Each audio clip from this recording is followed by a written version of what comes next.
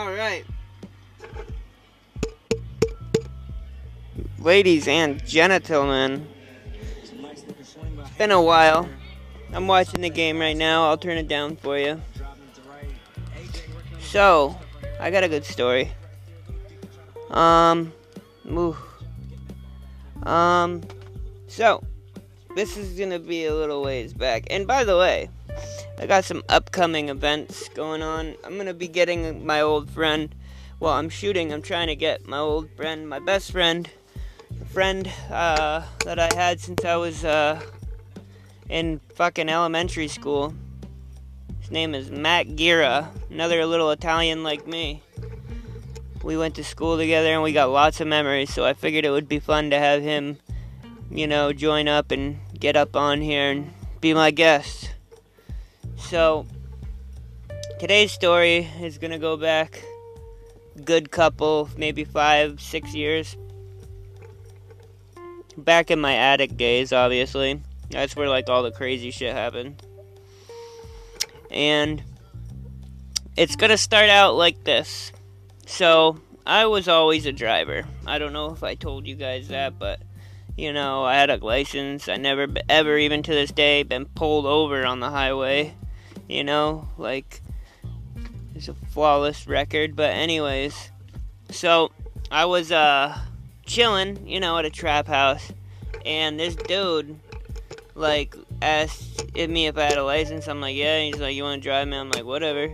So, he's like, you drive me. He had a whip, but he didn't even have a license. He just had people drive him, I guess. And it was like a dubbed out Mercedes. Shit was like a Benz. It was fucking fly as fuck. Very new. So, I was whipping him around in that. And then he wanted to go down to, Connecticut. I don't think it was Hartford. It was some rich part of town, actually. Well, no, we went to Hartford first. That's what it was. We had to pass the rich part of town, and then we went back there and dropped him off. But this is going to get a little crazy, okay? So, we go down there. Long-ass fucking drive, I'm, starting to get sick and shit, because, obviously everybody was dry.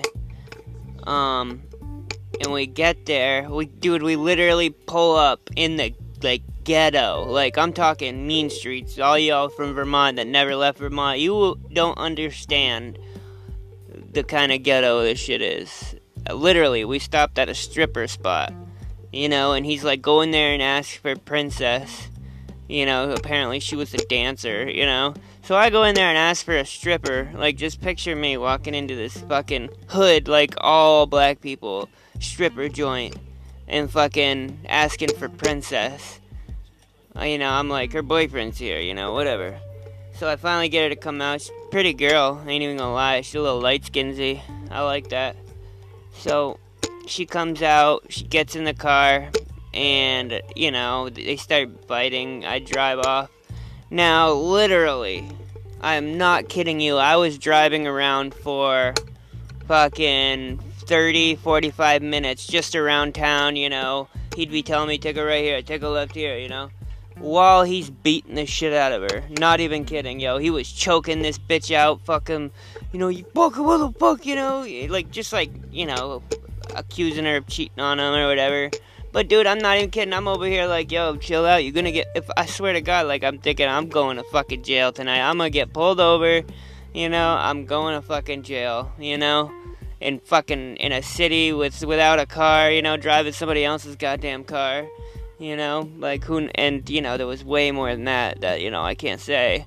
But, yeah, so he's beating the shit out of this bitch in the back of the car while I'm driving him around. And, eventually, we start going towards the rich part of Connecticut, really rich, and, I ended up dropping her off or whatever, and he's like, I'm gonna stay with her. Here's, $70, just drop the car off at this, address in Burlington. I'm like, alright, whatever, I gotta get going though, So, I put a couple bucks of gas, profited $50. Wasn't worth it, but, it is what it is. It's not like I didn't make out in the long run. He hooked me up later on too, but basically, yeah, I drove back, hit the clinic up, and, that was that, man, dropped off the whip. nice dubbed out Mercedes though. It was nice driving that around, especially when I had it for myself.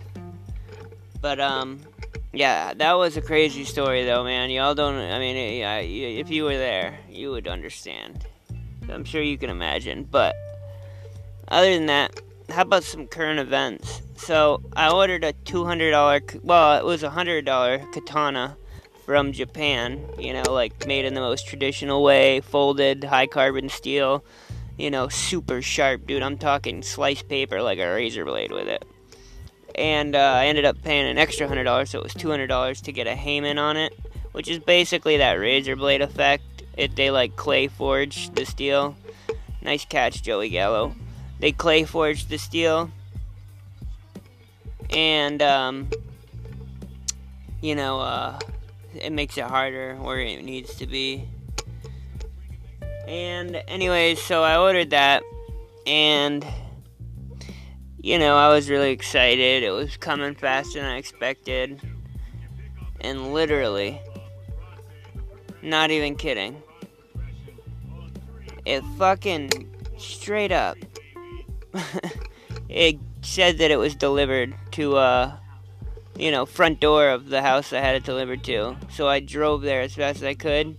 Get there, it's not there. So I'm calling all around, and then I get the UPS track, and I track down and it says delivered. So I'm like, what the fuck, you know what I mean?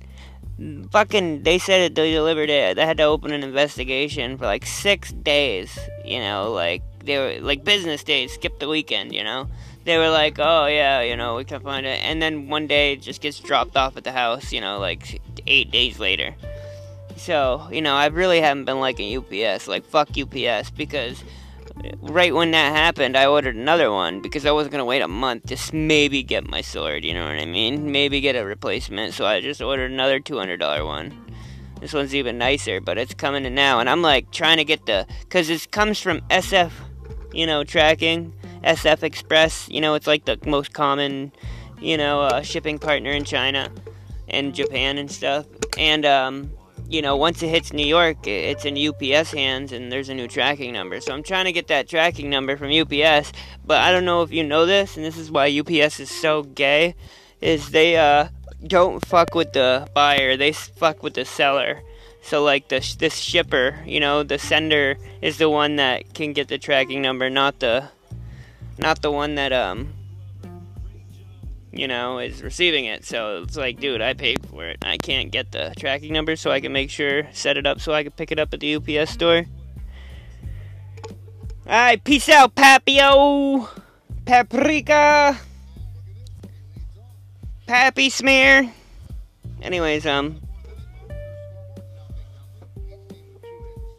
fucking yeah, so basically,